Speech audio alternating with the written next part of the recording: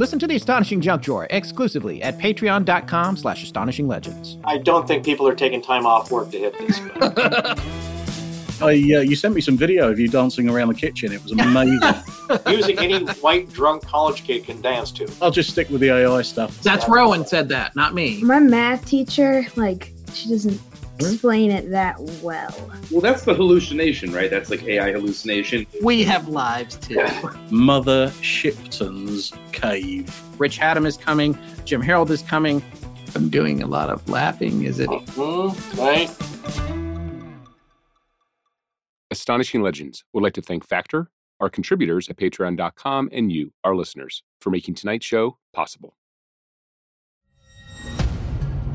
We've covered a lot of strange encounters on Astonishing Legends, and while they're all fascinating, from time to time, we come across some that we just can't seem to get out of our heads.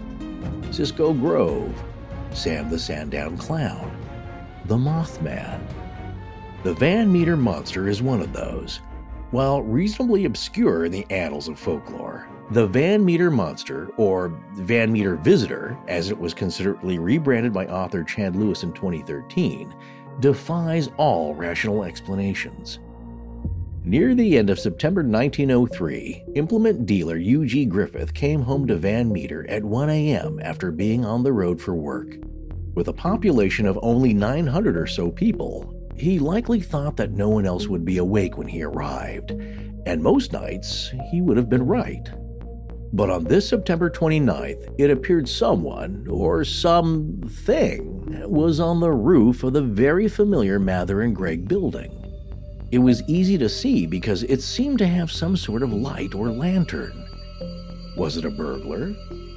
No sooner had his mind formed that thought when suddenly it disappeared and reappeared on the roof of another building across the street. No thief could do that. And then it simply vanished. Griffith went home and went to bed. You might think the story ended there. Just a few unexplainable moments in time, and in some cases, that's precisely how stories like this end. But not this one. It would turn out that what Griffith saw was only the beginning of 5 nights of terror for Van Meter, Iowa, wherein there would be multiple interactions with a strange 9-foot-tall flying creature that shotguns seemed to have no effect on. A creature with some kind of blunt horn on its head that actually emitted light and only showed itself to the townspeople after dark.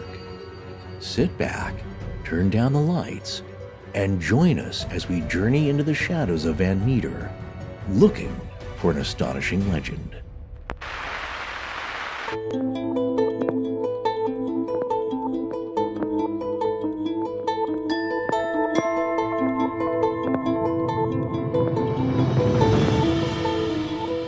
Welcome back to Astonishing Legends. I'm S.N. Philbrook, and this is F.M. Burgess.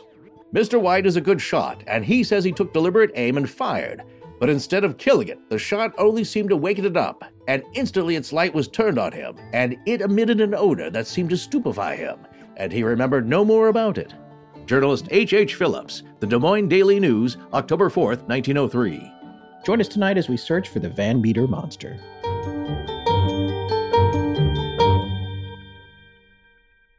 And we're back! That we are. Everywhere but Stitcher. Wait, what? Seriously, wait, what? What's going on? Stitcher is kaput. Well, it will be on August 29th, 2023. It got folded into SiriusXM a while back, and they're shutting it down. So if you're listening to our show on Stitcher, it's time to move to a new platform. Rest assured, that's a piece of cake, though. Absolutely it is, folks. We're pretty much everywhere you can listen to a podcast, from Spotify to Apple Podcasts to iHeartRadio, Amazon Music. Which makes us available on your Alexa smart speaker, too. Yeah. Alexa, play the podcast Astonishing Legends. Do you think we got anybody with that? You think they? Yeah, I hope so. I mean, I don't know. Okay. They're already listening. It might not work, right? But they probably have headphones on. But if we did, it's funny. That's true. Your parrot or your infant can do that. So either way, folks, you can get us on all of those platforms, as well as the good old-fashioned way of visiting astonishinglegends.com, where each episode of the show has its own built-in player. and webpage with all of our research links, images to look at, maps, sometimes videos, and books to read on the topic if you're so inclined. Oh, and I forgot to put it in the housekeeping. We're also on YouTube. Every episode goes to YouTube, every single one of them. Yes. You can watch it there. It doesn't have video. It's got a little animation. No.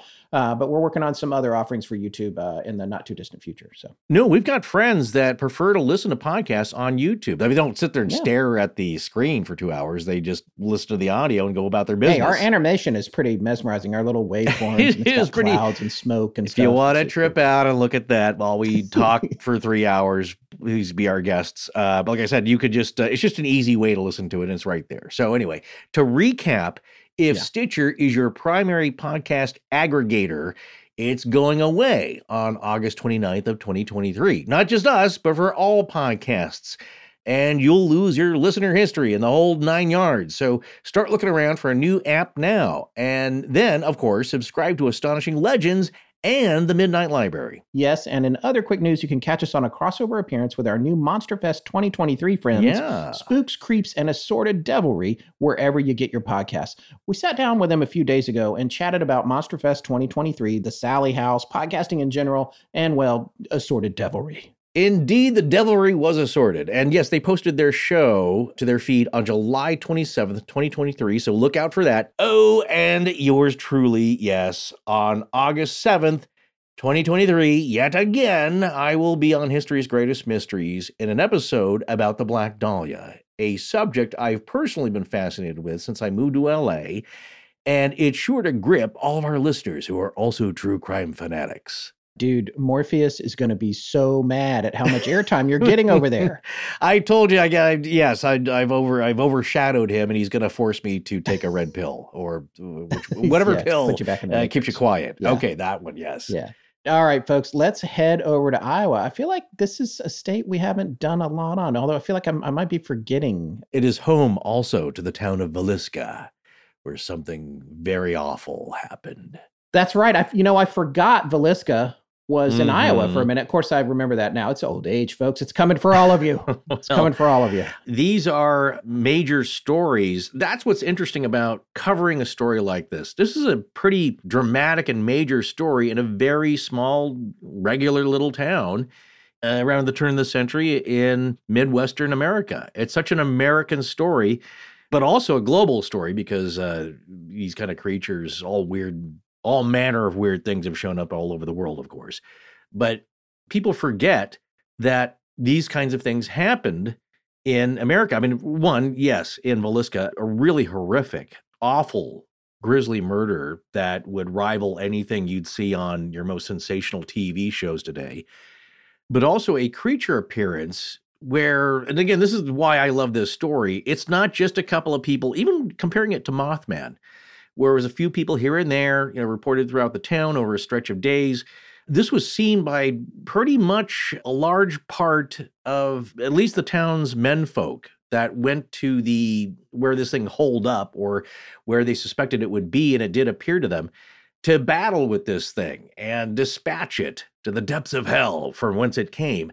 So it was seen by so many people and a lot of prominent people, not, as Chad Nelson says, not just the town drunk. You knew that's where you're going and probably where Chad was going. By the way, Chad is one of the authors of one of the books we're leaning on tonight, The Van Meter Visitor, which was co-authored by his friends Noah Voss and Kevin Nelson and has a foreword by Brad Steiger. It's an amazing book. We highly recommend it if you can find it. I got a paperback of it off Amazon. It's on Kindle as well. And so look for that, The Van Meter Visitor. Our episode is entitled The Van Meter Monster. We talked a little bit about that in the cold open, but look for The Van Meter Visitor. It's an excellent book, a lot of detail. I just want to say, a lot of times we find a book on a subject and we start looking into it, and we have to do a lot of outside research, which we do anyway, so we can stay independent. And we did that in this case as well. But Chad and his friends here, they're very thorough. They actually have these appendices in the back of the book that are so great, with all of the original articles that they could find that were published. And that's really important here because a lot of these articles you cannot find online. And we know because we have those resources.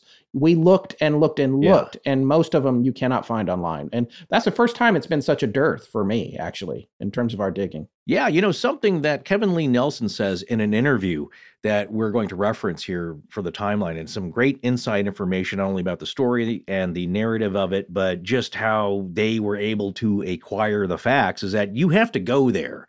You can't do this as an armchair researcher. Now, these guys, all three of them, as friends, are paranormal researchers to begin with. When this book was published in 2013, I believe at that time, Chad had already had about 15 books under his belt. So he's been doing this for a while. And you know that you have to go to these small towns when there's not a lot of else it's known for, and really talk to the people there and the local historians. And that's what he did with the director of the local library there. And I just want to say something that Kevin Lee Nelson said too, is that for something so major and weird and freaky about just a regular average farming town in middle America, is that not many people today had remembered it. It didn't get passed down. Some folks did. All the old timers seemed to have heard of it. And of course they had mixed opinions, like, well, it's just a big old hoax, reported by so-and-so. Some people believed it was true. That fades away over the generations, even if you grew up there.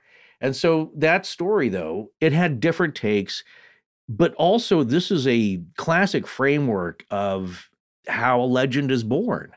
How one of these things happened is not only the strange event itself and how it appeared, but how people reacted to it. We're seeing this pattern repeat, as in cases with like the Enfield Horror or the Mad Gasser of Mattoon. Something really odd happens and people react pretty much the same way, and it's not dismissed by things like mass hysteria. What happens is that these things happen, they go away, and they're kind of either remembered or not, but there is some trace of them. But the point here is that you have to go there and really start digging around and asking people and seeing what you can find. And that's what these gentlemen did. And so hats off to them, because it's pretty thorough, but also that's backed up with years of paranormal investigation and theories that are compiling throughout the years with what you find. And that's all flavored and colored with your knowledge of that.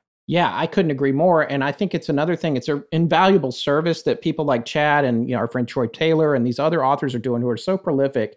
And also Seth Breedlove is going out to these communities and getting this information documented, because the generations are getting older, people are passing away, and a lot of times this information isn't captured anywhere else. So it's an important part of the chain of custody of the folklore, whether the legend is true or not. And we're always trying to look at, what are the explanations, is from the fringe to the mundane.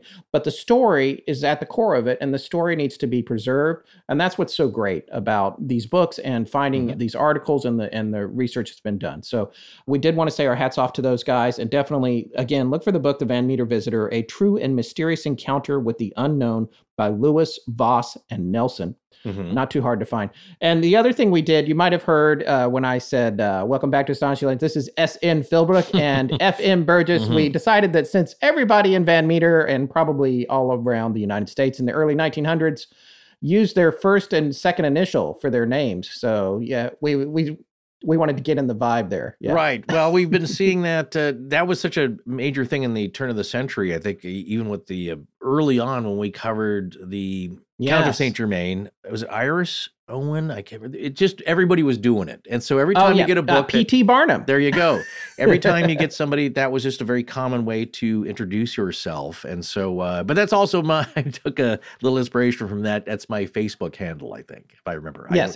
I'm not on there much, but yes. Okay, and so one other thing, we're going to get to the meat of the story. I mean, the cold open has told you a little bit about it, the big picture of this encounter, and we want to talk about that, but it's important to first look at the history. We like to go back in time and look at the town and the setting. So yes, we are consciously burying the lead again. I know there's folks, but sometimes I see our show, it's on YouTube or somewhere else, and somebody's like, start at 25 minutes. So whatever. If you guys want to do that, it's totally fine with us. Just this is just the way we do the show. We like to look at the history that predates the actual events. So that's what we're going to do now. We're going to start with the early history of the Van Meter area, which of course predates the establishment of Van Meter, the town.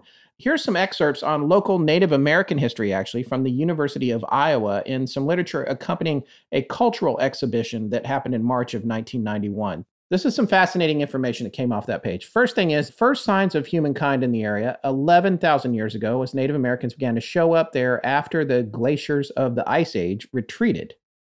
3,000 years ago, the woodland culture appeared in the region, which was more densely populated and had a more complex society than the original cultures. Now, it was dominant for at least 2,000 years, and they were still nomadic hunters who followed game herds for sustenance.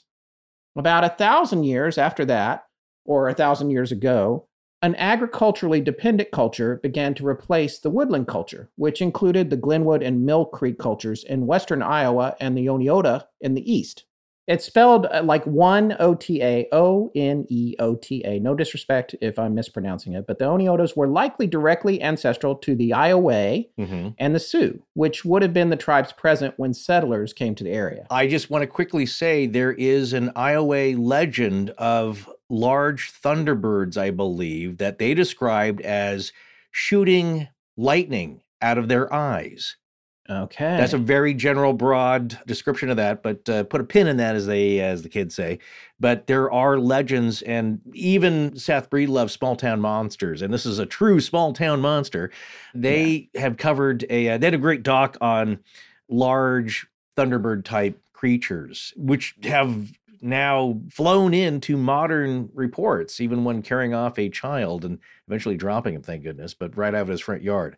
So that's a great documentary. Go check that one out. But yeah, these legends of Thunderbirds have persisted for thousands of years, as Scott just pointed out. But the Iowa specifically, I think that is one of their comments. These things are large, but more notably, it's the lightning or light emanating from the eyes, face, or as we see here, a blunt horn on the forehead. Right. And the thunder sound was said to have been derived, that name was said to have been derived from the sound of their giant wings flapping, right? Isn't that what that comes from? That's one thing I've heard, but you never know. Like I said, these are ancient tales passed down orally throughout the generations. And yes, it's a little bit of the telephone game, but as people would say, like, well, you can't take stock in any of it. Well, at the core of it is a giant creature that should not exist. Right. Unless you're talking about 500 million years ago. I love those stories. And I've actually wanted to cover Thunderbirds more directly for a while now. So that's definitely something that maybe we can do. Yeah, the Garuda. Future episode. Right. Yeah, the Garuda. I love that stuff. And as a former motorhead, and yes, I'm mellowing out in my old age and looking for an electric car, everybody. Hope you're thrilled. But well, I will say. It's going to be a scooter first, I think. Yeah. Yeah, it's scooter first. But what I was going to say is if you look at the Thunderbird, the Ford Thunderbird, when it first came out, the logo, it was literally a Thunderbird. It was, of course, appropriated from Native American cultures, but it's a cool, almost an Aztec design of the logo originally for that. And a cool car. Yes, very cool car. Well, many tribes were pushed out in this area by other tribes, and in some cases, and we just mentioned this on a recent episode, and in some cases with the assistance of the French in violent clashes and wars. The government forced every single tribe, every single one of them, out of the Iowa region by 1850, resettling them on reservations in Kansas and Oklahoma for the most part. And some had left on their own, but most were forced to resettle. Yeah. Now, this is super amazing. I thought this was very fascinating. I don't know how many instances of this there are in the U.S. because I'm not an expert on Native American history.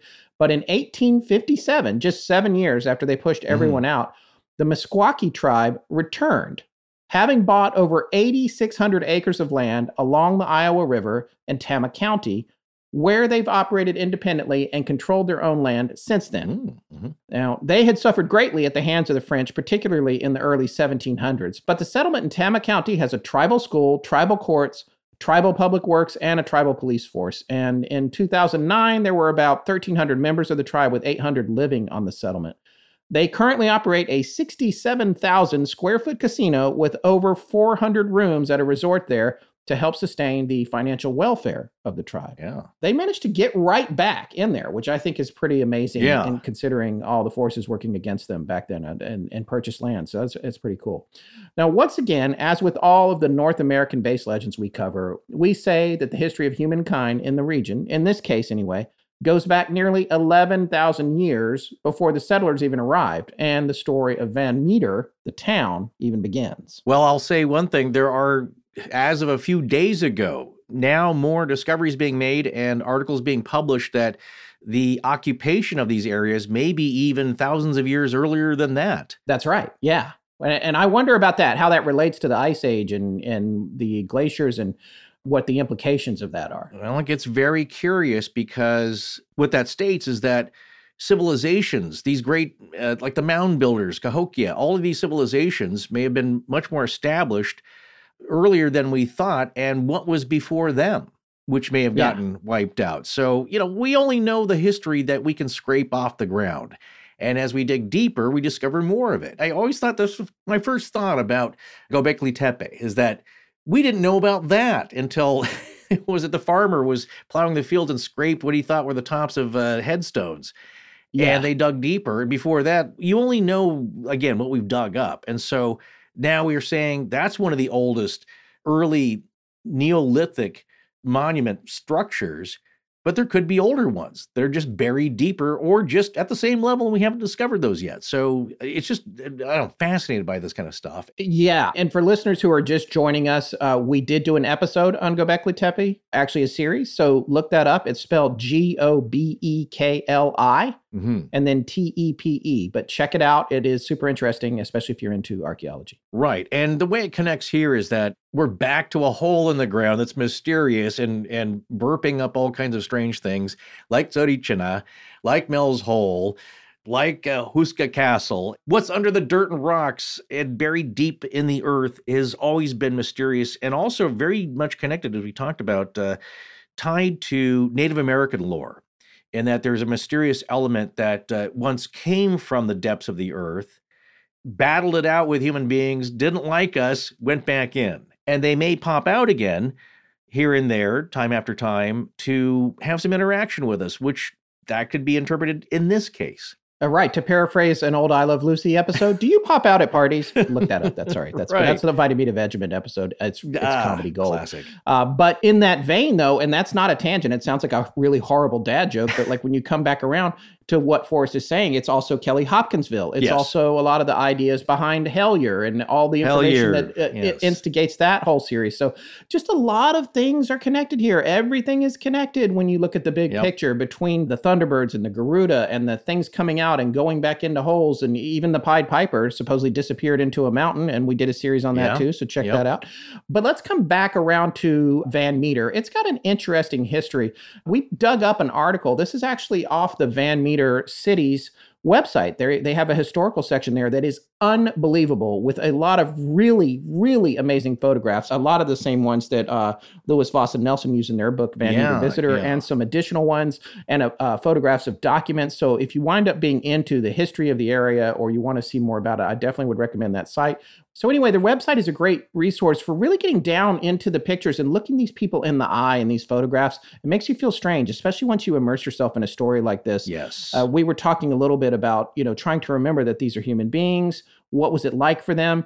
And there's a lot of photos that, honestly, they look like very contemporary selfies in a way. I mean, they're not selfies because there's a photographer, but people are posing. There's one guy who's got his hands way up high on his lapels. And it's almost like, not a lot has changed. The clothes are different, but attitudes of people, hey, I'm being photographed. Look at me. Just there's a lot of that. Yes, there's pose instead of doing the leg kick or the arm extended, doing the selfie. Imagine doing a selfie back then. You got an 8x10 camera that's 30 pounds, and then you've got the tray with the flash powder in it. Yeah, and you have to hold it still for 30 seconds. Well, that's also why because Scott and I were commenting that some of the faces look like people you would know today, and then others look like real old relatives or from faces past, let's say. I always believe in facial templates, and some people have old, tiny looking faces, and some people have more modern looks, and some of these look like, like I said, people that you would see today or people you know currently,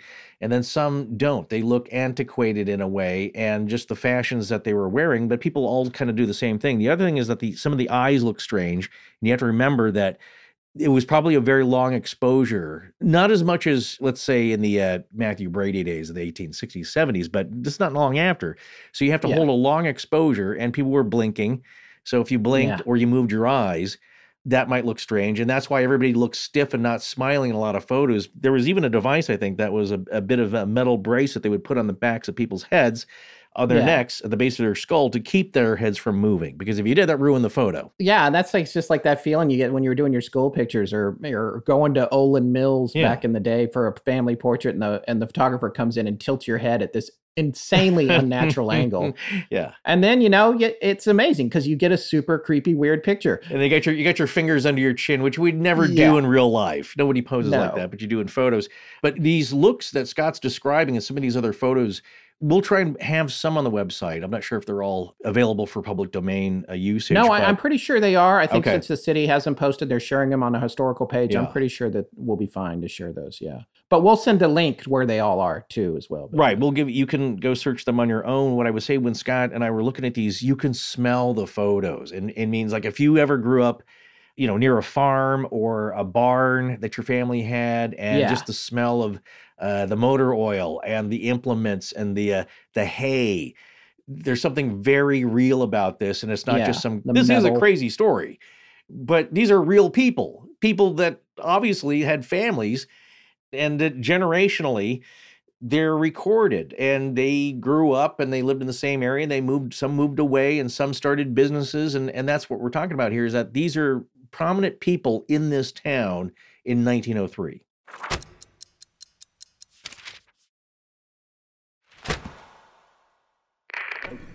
This is Claire. Thank you for listening to Astonishing Legends. Let's get back to the show. Anyway, we wanted to look back on the history of the town, how it came to be known as Van Meter and the founders, because that background gives us all a bigger picture of what this place was really like, in addition to the photos, which obviously you can't see on an audio version of the podcast. Mm-hmm. So we have this article that came off the website for the city that we were just mentioning. The headline's a little cut off, so we can't do a proper attribution to where this article came from. We did look for it online so that we could cite it properly, but we couldn't find it. Part of the headline says Van Meter was, and then underneath it says Pioneer Miller, and then there's a semicolon star, which probably means started. And when it says Miller, it's talking about a grist mill. Yes, a grain miller, right. Yeah, a grain miller. So we're going to share that article with you now. The headline, the sub-headline say, town established on land owned by man who built first cabin. And by the way, if you guys go to Google Earth or Google Maps, as you know I love to do, and you look up Van Meter and you look at the Raccoon River, where the river forks, and it's got a nice little area there where it makes almost like a little bell shape. I'm pretty sure that's where the first cabin was, that the town was established, and that's Yes. where it all started. And it's not far from where the whole story takes place, really, which once again, here we are at a river, which of course we're at rivers because people go to rivers because you need water to live in agriculture and all that sort of thing. Powers the mills. It's good to Yes. have flowing water nearby. It's a free energy source. The next subheadline says, mine flourished for many years. And after that, it says, came into existence soon after the building of the Rock Island Railroad. So again, it was hard to do an attribution on this, but based on some of the dates in it and everything, we think it was probably written in the late 1940s or maybe early 50s. So I can tell by the forced it to- font a little. Yeah. And you Yeah. can tell by the wording. That's right. All right, well, here's the body of the article.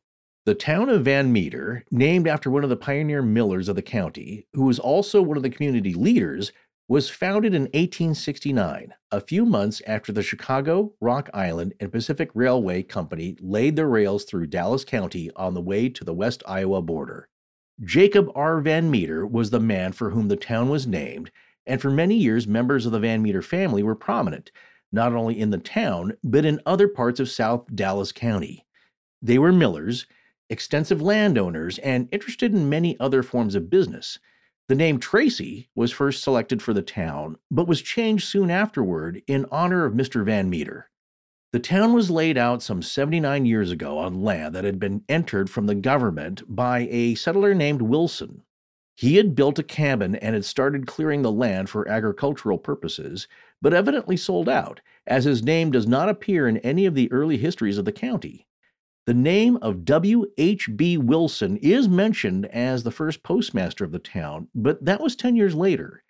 E.D. Smith operated the first store in Van Meter, carrying a mixed stock of goods.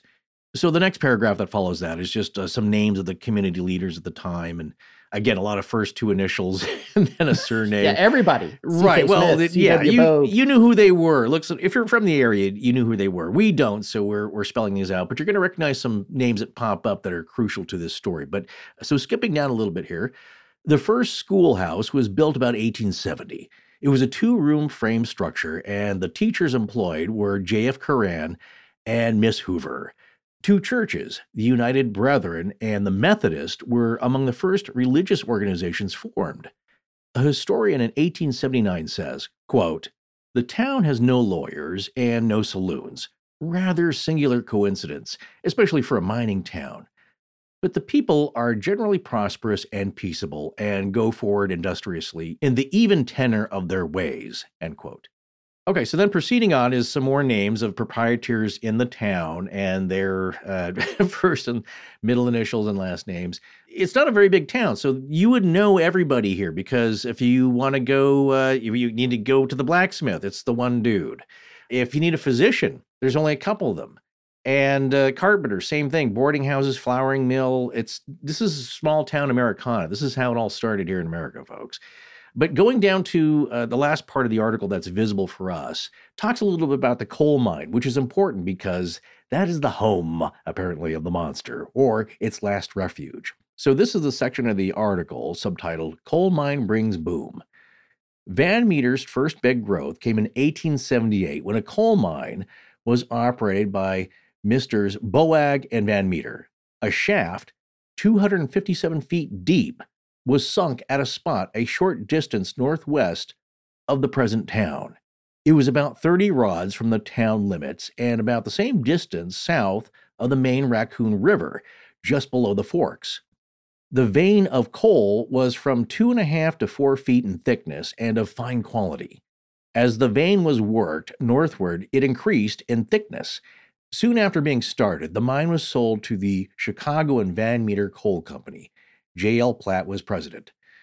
John Walker, superintendent, and then it's a bunch of names who own the the going concern there. But the idea is that it was a pretty successful coal mine, very rich, also rich in clay, which I think gave birth to the brickyards and the tile factory that was nearby, which remnants of you can still see to this day, but they're horribly decrepit and broken down and are just ruins.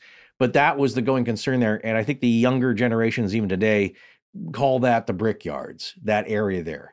Classic again, just like Atchison being right next to the river and all these haunted places, water is there and is of prominence. And even Chad Lewis was saying that it may have to do with a confluence of geographical features.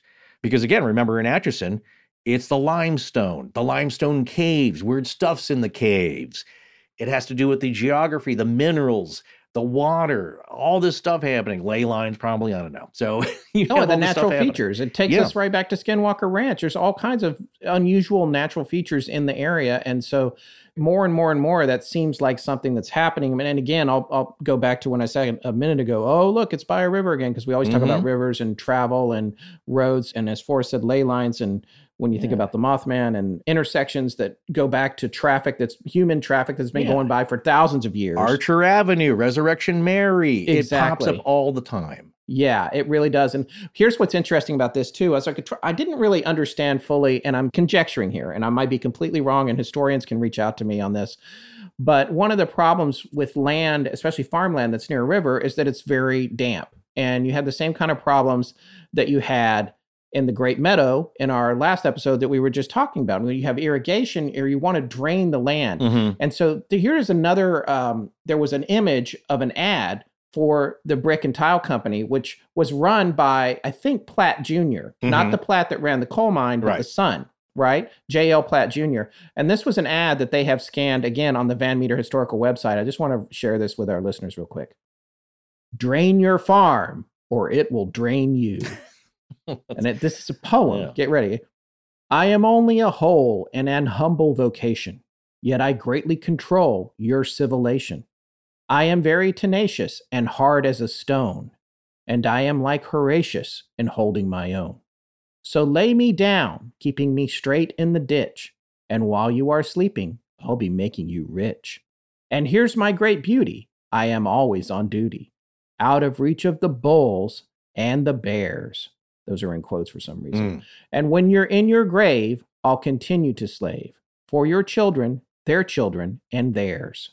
If your land is too wet and you're burdened with debt and encumbrance begins to accrue, obey nature's law by removing the cause. Drain your farm or it will drain you. Most farmers lament the money they've spent for things only meant to beguile. But never as yet did a farmer regret the money expended for tile. And then it says, buy your tile in the best trading point in Iowa. Van Meter, of course. Wow. Platt Brothers, Van Meter. That is like a primordial schoolhouse rock that didn't take off. And it's hey, it might have. Just need it. Yeah. Well, people certainly had a different idea about marketing and advertising back then, and it would appeal to to your poetic sensibilities, I would say. But it was an idea, though, you could turn, you had to make an expense, but you could turn that unusable land into something worthwhile. And here, it was pretty bearable farmland. Right. And how do you prevent erosion if you're trying to irrigate or create a ditch? You're going to have to constantly be working on it to keep it from collapsing in on itself or whatever. You put this tile in and the ditch is going to last forever. And that's the whole point. And then your farmland is safe even long after you die. Right. I mean, it's a good ad. I knew what they were selling after they were done. Or you can do the reverse, like the two gentlemen in the Ghost Lake area who flooded that's a man-made, more of a glorified pond, but it was man-made as a little bit of a reservoir. And then people start throwing all kinds of things into it, like bodies. Or it was just naturally erected, flooded over people who were already there buried in the ground. So a lot of stuff's happened in layers, and that's what you have here. And when you're talking about tens of thousands of years of occupation, the history is rich, inside and out and under the ground. And that lays rise to perhaps some very strange creatures popping out. Well, you might have heard Forrest mention, and this is a little bit of a tangent, but hey, that's what we're known for, or at least we used to be. We got better about it. But I thought this was pretty fascinating. In that article, they said, the town was called Tracy, but they renamed it in the honor of Mr. Van Meter. I was like, well, who was poor Tracy, right? Well, maybe not so poor. We think it may have been named by the Chicago, Rock Island, and Pacific Railco for John F. Tracy, who was the president of the railroad from 1866 to 1877. At one point, he was actually president of two railroads at the same time. He was considered one of the fathers of the American railway system. He built the first railroad bridge across the Mississippi River. He died in 1878 at just 51 years old. Now, we're not positive Tracy, the town that Van Meter was named for him, but we feel pretty sure. There's actually still a Tracy Avenue there. But when Van Meter came along, they renamed it in his honor, and poor Tracy had passed away, so there wasn't a whole lot he had to say about it, I guess. Well, again, it's a little bit like the naming of the area, getting back to Ghost Lake and Jenny Jump and all that, and who owns what, who's prominent at the time, and who comes in with the first name and what it gets settled on. And in that story, right, it was the railroad again, where he says like, we're not going with that name. We're going to name it this. And it's like, okay. Yeah, we're putting the tracks down. We get to say, I'm naming this after my best buddy Todd I played poker with last night. Or just Grand Prairie. In my fancy train car. Yeah, so Grand Prairie, whatever it is, but that's how things stick.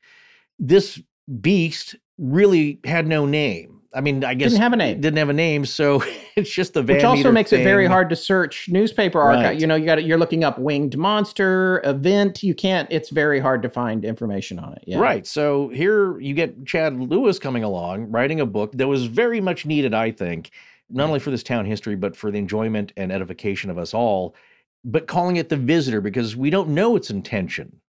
Right. And so he wanted to soften it. It's like, all right, I mean, I know monster and creature and thing, it's all very flashy, but really it was a strange visitor. So, And who knows, we may have been intruding upon its territory. So for thousands of years. How ironic to call it the Van Meter intruder. Yeah. So, which again, sounds pretty flashy, but in this case, it's the visitor. So whoever writes the history gets to name the stuff. Yeah, and Chad is the one that renamed it Visitor from Monster. We went with Monster because we wanted to catch your attention. Yeah, it is But catchy. it is Van Meter Visitor. He renamed it that, and that is attributed to him, even though he had two co-authors on the book. And we'll talk about the different sections they worked on in their book later.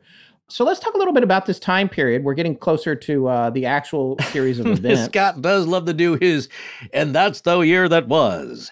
I do love to do that, but to my credit, I will say that, again, in the Van Meter Visitor, Noah Voss did a timeline too. I got some of this data from them. I also did some independent research on this. So first thing, one of the things that they mentioned that I thought was fascinating was in 1903, and this was a big year. There was a lot happening in 1903.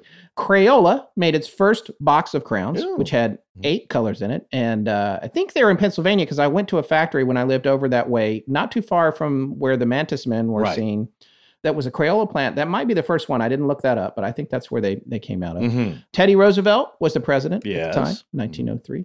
Maggie Walker, thought this was fascinating, chartered the St. Luke Penny Savings Bank in Richmond, Virginia, which made her the first African-American woman to charter a bank and also the first to serve as a bank president. Wow. She promoted Black economic development with it and shepherded it through the Great Depression, even absorbing 2 smaller banks during that time.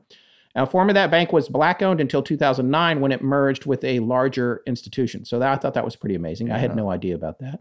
For my New Yorkers, as a former New Yorker, both the Williamsburg Bridge and the Queensboro Bridge opened in 1903. And sadly, for everyone listening, Coca-Cola took the 9 milligrams of cocaine they had in every serving of Coke out in 1903. And a little less pep was in your step after that. They were like, we got our market share. It's just like any classic drug dealer. Give it to you for free to start with. Take it away. You know, this is pointed out also in the book and other articles, is that during that era is relatively new and, you know, there was more sophistication coming along. But still, it was still the era of spiritualism. World War I had not yet happened, so it didn't blossom where we experienced tremendous loss. We're coming out of the era called the gay 90s when it's after the Civil War, which is horrible, but we're starting to rebuild. People are coming back. It's a time of renewal, and it's at a little bit of quiet, perhaps. However, there were conflicts going on, as we will see later. The Spanish-American War was around this time. And so there's always war, folks. But in this case here, it was right before some major horrible things were coming down the pike. And so people could breathe and kind of get their bearings.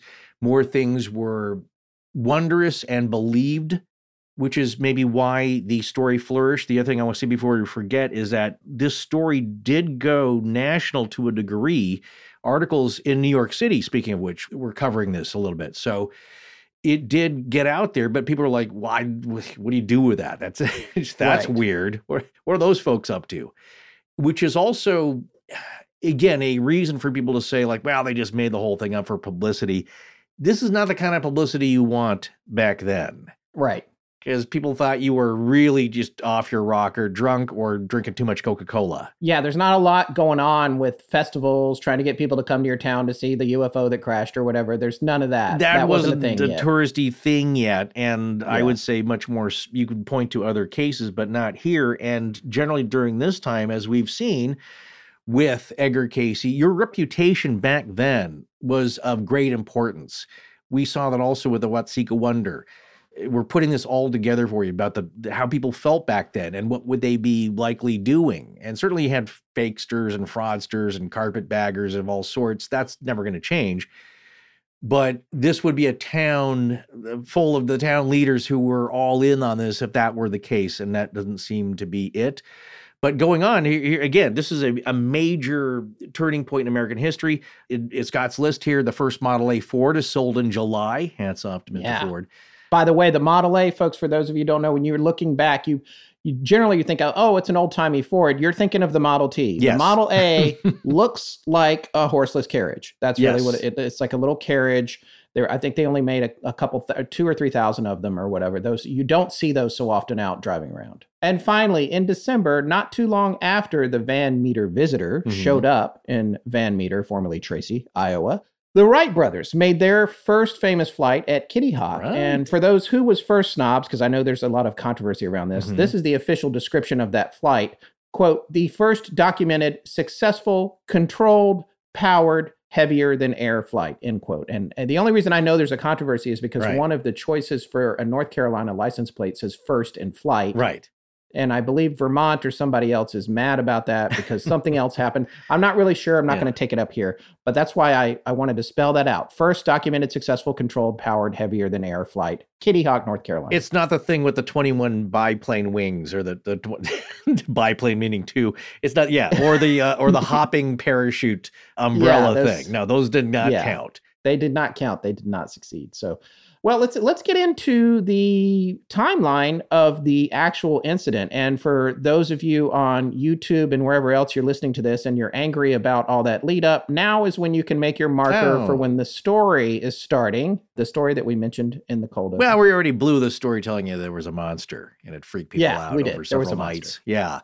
But this there's is a actually monster what at the happened. end of this tangent. Yes. That's how nice. That's how this unfolds, though. In a classic way of most monsters, as we mentioned a little bit earlier. All these things that appear in these weird small towns, the big muddy monster, Momo, all these things happening kind of unfold the same way in that, it has to make an appearance.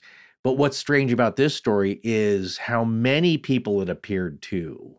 And also how consistently. That was another the descriptions. Well, not just the descriptions, but the time. And the time. Yes, that's time, right. So we're going to look at this timeline here. Again, this is a timeline that Noah Voss worked up in the Van Meter Visitor. We've done some additional outside research to add a little something more to it as well. But this can be traced back to the newspaper articles, which are available in some places online.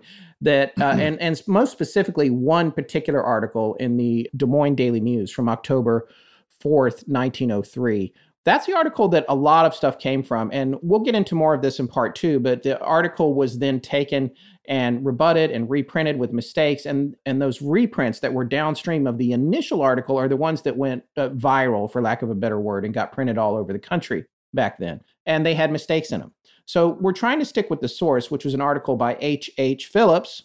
And I'm speaking as S.N. Philbrook here. H.H. Phillips wrote this initial article, and that's what a lot of the book, the Van Meter Visitor, is based on. And then other people seem to be basing most of their work on the book that Lewis, Voss, and Nelson wrote, because that's what you see being written about on all the blogs and websites about this. I will give my hats off to the Kryptonaut guys who did cover this. I may allude to them earlier. They're friends of ours, where Rob Morphy has been on the show. And also done some writing for us in the past. And just a great group of guys over there. But they were saying that they didn't get a chance to read the book, which is fascinating because they still were able to piece together a lot of data. And that's what this is all about. So September 29th, 1903 is when everything began to unfold with the Van Meter monster. We're going to call him that for now. And then, so the very first person to see the Van Meter monster was Ulysses G. or U.G. Griffith.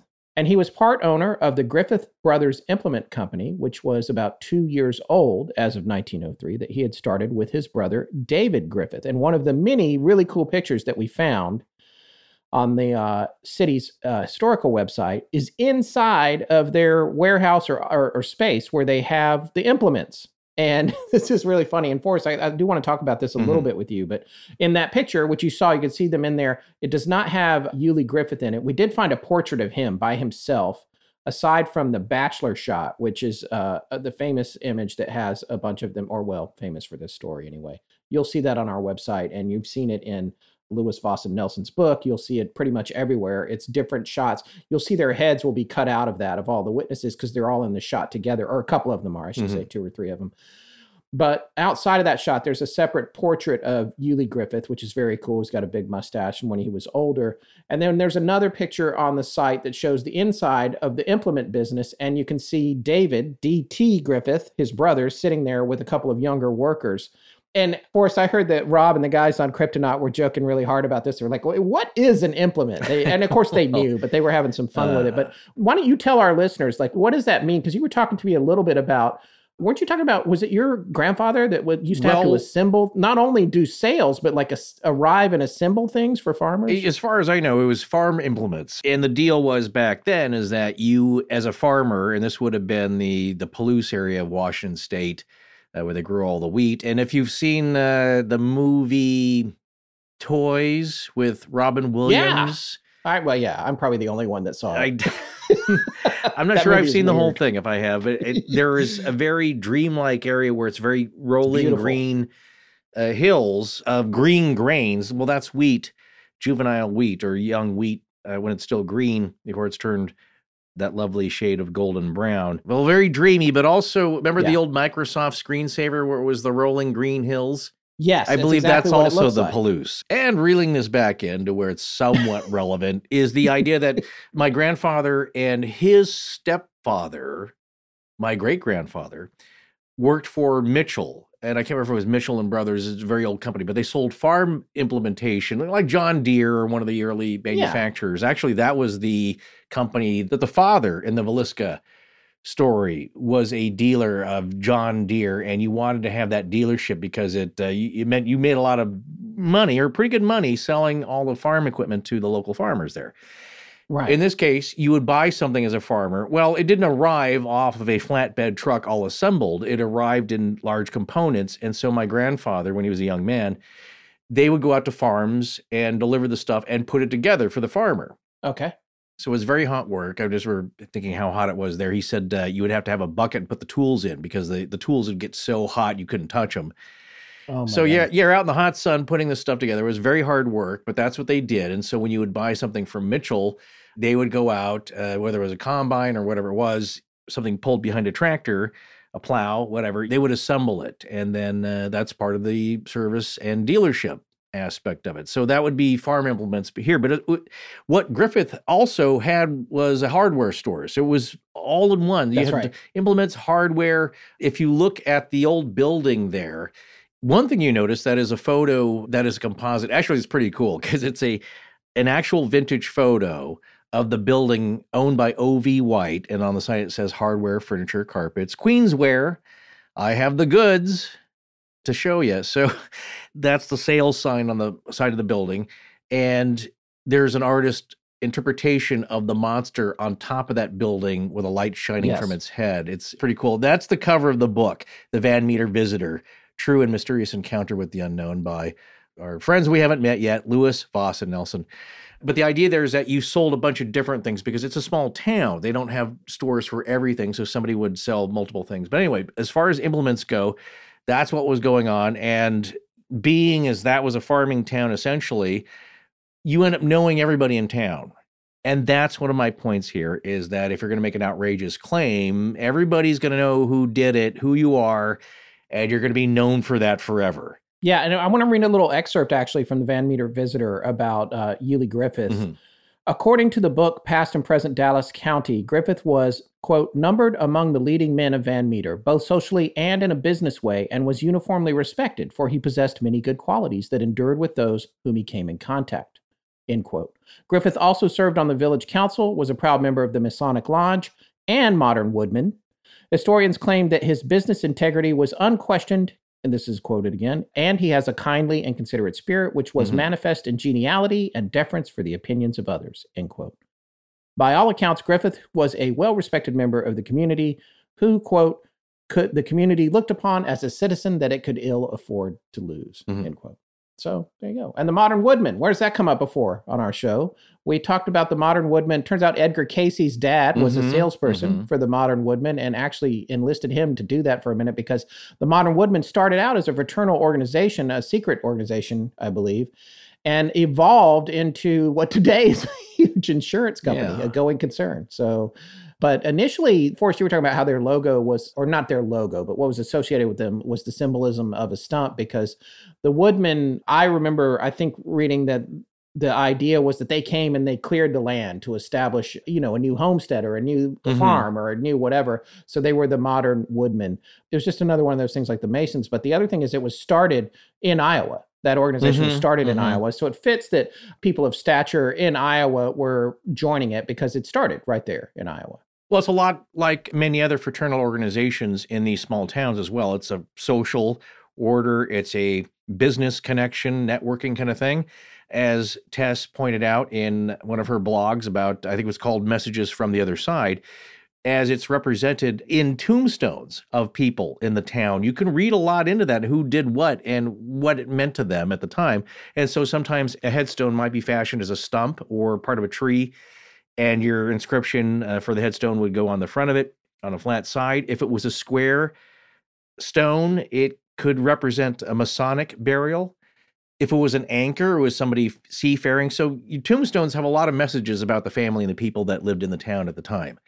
That's right. And anyway, that was the point of her blog entry on our website, is that you can read a little bit into that and it all means something. So here, it's like with the Odd Fellows. That's a very old organization. If you're part of that, your headstone could be a link of 3 of chain links. That is their symbol, linking everything and people together.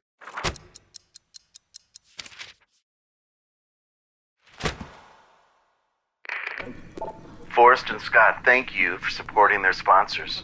And so do I. I'm Jim. Now back to the show. So UG Griffith was coming back from a long day of work. He's arriving back in Van Meter at 1 a.m, coming into town. Most folks are asleep. We talked about this a little bit in the cold open. This was the initial sighting. He gets there and he looks up on the roof of the Mather and Gregg building. And I'm very interested in the Gregg part of the Mather and Gregg building. We'll talk about that here in a little bit, but it's Gregg, G-R-E-G-G.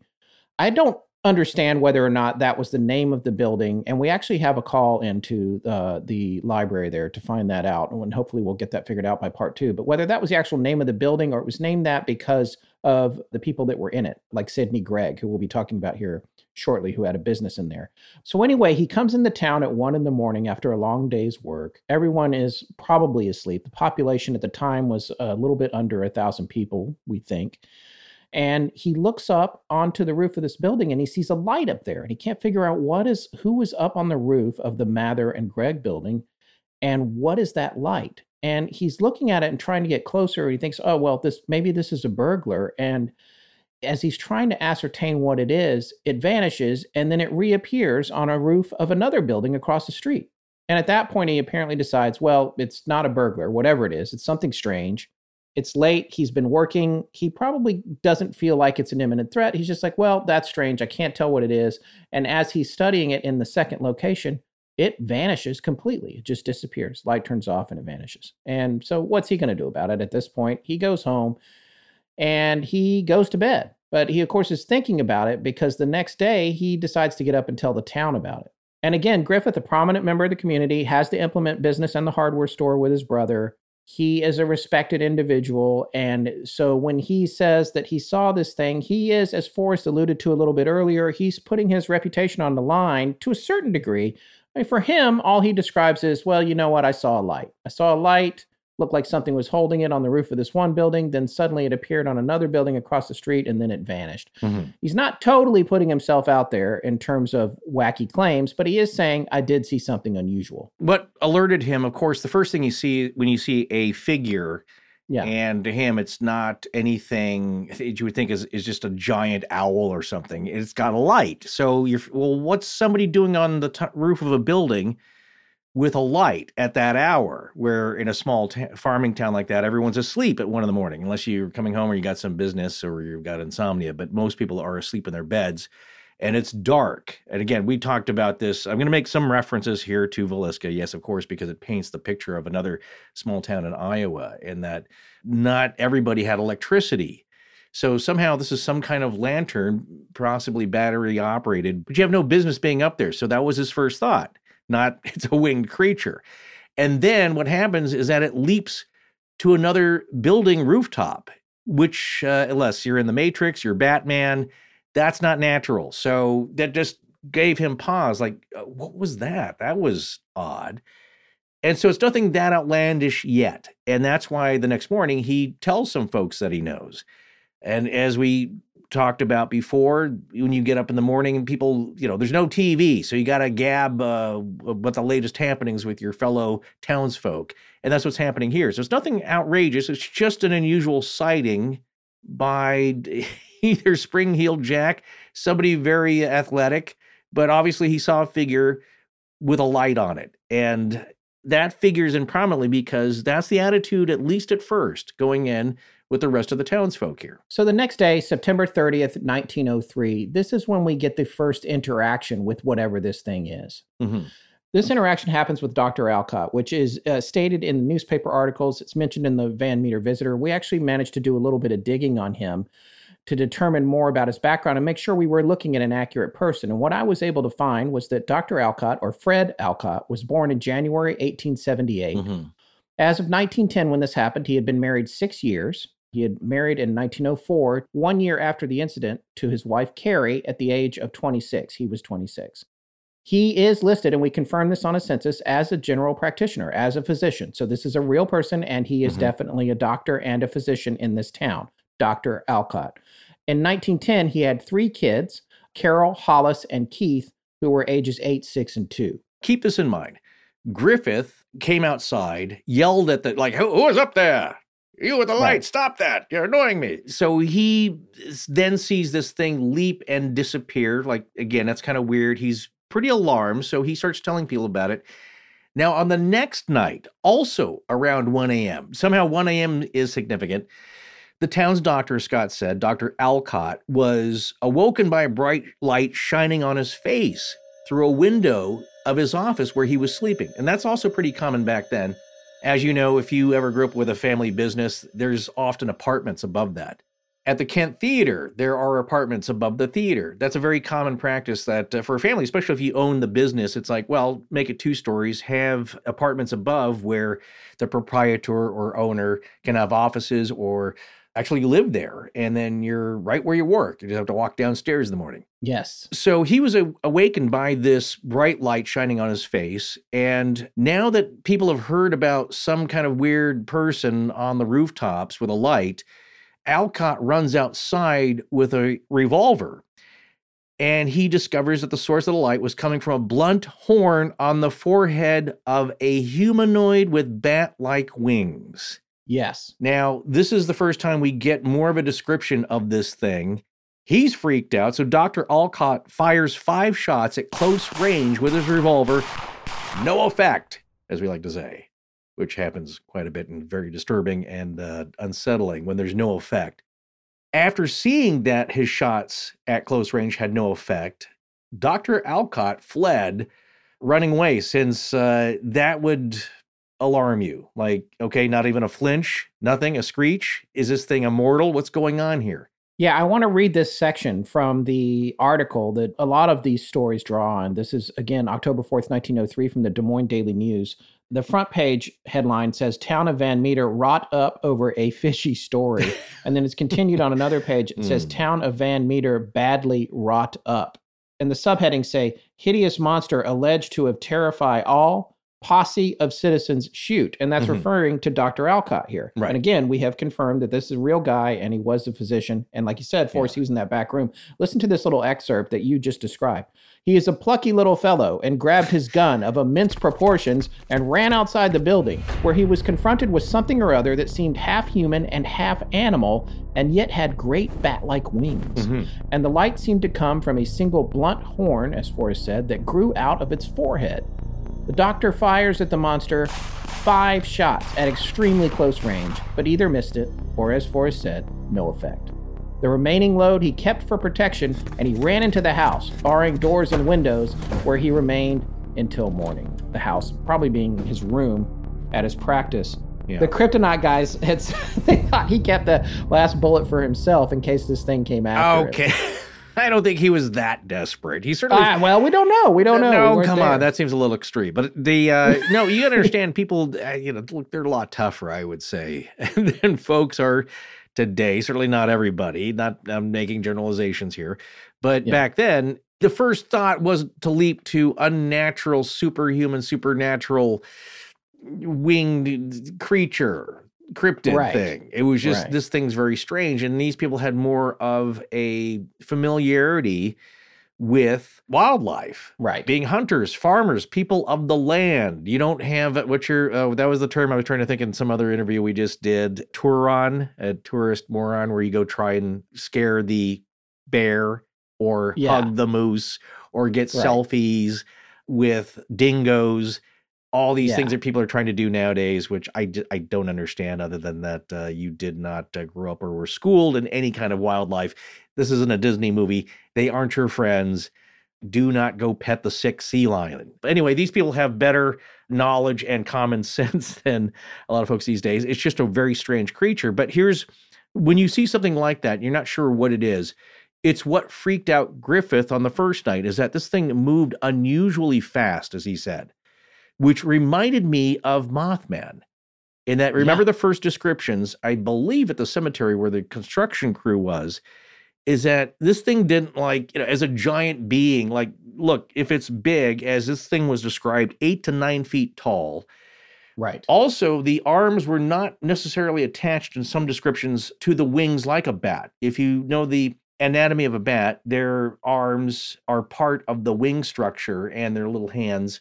Their wings are basically skin flaps with arms attached. This thing, they said the wings were not attached to the arms in some descriptions. And imagine something that heavy, like a pterodactyl, having to flap and get enough air moving, like your pre-Wright brothers twirling umbrella flying machine. You don't have to get a lot of air moving to fly if you're Mothman. That they said this thing just shot up. It did flap its wings, but not in conjunction with the amount of movement it had and shooting straight up into the air. That's what's also weird. It's not like a giant bird. It moves unnaturally as we know it, as you would have to. So when you see something leap across to another building and it doesn't seem to make sense physics-wise, that gets your attention. Also, we've seen that kind of movement described by alien-type creatures. I think at the Zimbabwe school where they were saying they're walking, but not in the required steps it would take to move that quickly or that distance. You know what I'm saying? I'm walking, but it's like you're floating in a dream kind of thing. You're just kind of making the motion of walking or flying. So anyway, that's kind of what people are seeing here. And in this case, Dr. Alcott, and again, he's the town doctor, unless he's taking his own supply. He's not the town microdoser tripping out on ayahuasca. He's pretty sober individual, I would imagine. And so he's saying that, I shot at this thing. Also, it had a really foul odor. We're going to get to that in a little bit more because that's a very significant part of the description of this creature. Right. So now moving on to October 1st, 1903, we get to that part. We get to the encounter that Clarence Dunn, who was known by his friends as Peter or Pete, had. At the same time, now let's talk a little bit about him. Again, super upstanding citizen. He's generally the most widely respected witness, according to Lewis, Voss, and Nelson.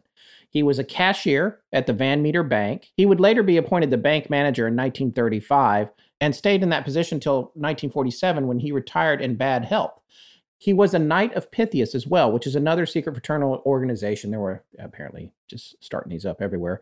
But it's secret, not that it's like, I wouldn't get that impression. It's like people say, the Masons are very mysterious. It's like, well, they don't spill the beans on their minutes or what they talk about, but anybody can join and become a Mason. That's right. Well, be recommended. As long as you believe in a higher, a supreme being. Right, and you have to be recommended by a member here. And the same thing with the Oddfellows. They used to say now, I remember they did an ad campaign in I don't care if it was in the 90s or the early 2000s, which was just to be one, ask one, I think. I don't know if that's still their policy. Yeah. Of course, all of these fraternal organizations. But I'm not talking about the Masons. I don't know anything about. No, what I'm saying is that it's not a secret where it's like, we know what the monster is. We're letting it out at night to scare the townsfolk. No, it's not a secret, right? I wasn't making that exclusive. Let's say somewhat exclusive. You have to be a member. Yes, you have to be a member. Well, do listen to this oath though to become a Knight of Pythias. A member must be at least 18 years of age and must take the following oath. I declare upon honor that I believe in a supreme being, that I am not a professional gambler or unlawfully engaged in the wholesale or retail sale of intoxicating liquors or narcotics, and that I believe in the maintenance of the order and the upholding of constituted authority in the government in which I live. Moreover, I declare upon honor that I am not a communist or fascist, that I do not advocate, nor am I a member of any organization that advocates the overthrow of the government of the country of which I am a citizen, by force or violence or other unlawful means, and that I do not seek by force or violence to deny to other persons their rights under the laws of such country. So that's the oath that Pete had to take to become a Knight of Pythias. He was also in the Modern Woodmen of America, which was founded by Joseph Colin Root on January 5th, 1883 in Lyons, Iowa. So it's only about 11 years old at this point. Root had operated a number of businesses, including a mercantile establishment, a grain elevator, and 2 flour mills, just like all these folks, sold insurance and real estate, taught bookkeeping classes, managed a lecture bureau, and practiced law. Root was a member of several fraternal societies throughout the years. He wanted to create an organization that would protect families following the death of a breadwinner, which explains the insurance component of it. Originally, Modern Woodmen had a unique set of membership restrictions and criteria. Religiously, the group was quite open, accepting Jew and Gentile, the Catholic and Protestant, the agnostic and the atheist. However, until the mid-1900s, membership was restricted to white males between the ages of 18 and 45 from the 12 healthiest states, in quotes, which this was interesting. You could only join if you were from Ohio, Indiana, Illinois, Michigan, Wisconsin, Minnesota, Iowa, Missouri, the Dakotas, Nebraska, and Kansas. Residents of large cities were also disqualified from membership, as were those employed in certain professions, such as railway workers, underground miners, gunpowder factory employees, liquor wholesalers and manufacturers, saloon keepers, aeronauts, sailors on the lakes and seas, and professional baseball players. It's just like anything, folks. When you start making a list of who can't be in your club, the list just gets longer and longer. So anyway, but still, it's a fascinating organization. It's still around today, and now it's a great, big, huge insurance company. So but, you know, back at the time, this was supposedly a badge of honor and respect. You're in this group in spite of, you know, you have to think about the time. Well, I believe one of their main benefits here, and I'm not doing presentism here. The idea is that they took care of the widows of, you know, a lot of these jobs were dangerous. Farming is still one of the most dangerous jobs, especially for kids on a farm. One of the most dangerous jobs out there. Mining, logging, all very dangerous jobs. The men would go out. Sometimes they're killed. They would provide for the widows and the family and the children to keep them going. Because a lot of times when that happened, like, well, now you're all in the poorhouse. Yeah. So that was like an insurance policy, to protect them and keep them fed and housed and all that. Well, yeah, which makes sense. In addition to all of this, Pete was a Scottish Rite Mason on top of all of that other stuff. And that YouTube video that you sent me, Forrest, and I can't remember where that was from. I think it was, it might have been something with Chad where they interviewed the older gentleman from Van Meter. I think so. Yeah. I can't remember now. We'll source it. We'll get a link to it in the show notes. But it was an older resident who had been a very, very, very young man who overlapped with some of these folks. And I remember him saying in that video that Clarence Dunn or Peter Dunn ran Van Meter. He was the guy. He was the big boss. So we just want to get that background on him because he is going out there on a limb with this next story of the encounter with the Van Meter visitor on October 1st of 1903. So let's get into that. So it's cloudy all day that Wednesday. There was a half moon that was still out for this sighting. This was the first one where the moon was still out. And Pete, being a banker, he thought a robber was in town. He was like, they're not getting in my bank. Well, this is my point here, is that people aren't necessarily leaping to paranormal, right? Yeah, you know, Edgar Rice Burroughs, you know, some creature from another planet swooping down on them from Mars or whatever, or something from the bowels of the earth that would be seen in a phantasmagoric novel, anything of that sort. It's the most logical thing. Like, no, somebody's around with a lantern trying to rob places. Well, I'm at the bank. I'm responsible for that. I don't want this guy breaking it. Because nowadays, here in LA especially, we have the snake burglar. That's the guy who slithers around on his stomach, avoiding motion detectors. Oh, I didn't know about that. Yeah, he's already out of jail. I'm not getting it, but he's out. Yeah, he did like 6 months time served, and he's already out. So after pleading guilty to like 56 felonies. So the idea, though, is that they're thinking, again, it's a small town. Pretty much everybody knows somebody, but maybe there's a carpetbagger from one of the big cities back east. Right. And he's out to rob us of our goods. So he is taking night watch here in the bank. And this is also another encounter where it starts to get more interesting from the actions described. And it is a more complete sighting as well. So he marched down to the bank with a shotgun loaded with buckshot and decided he was going to put himself on the night watch.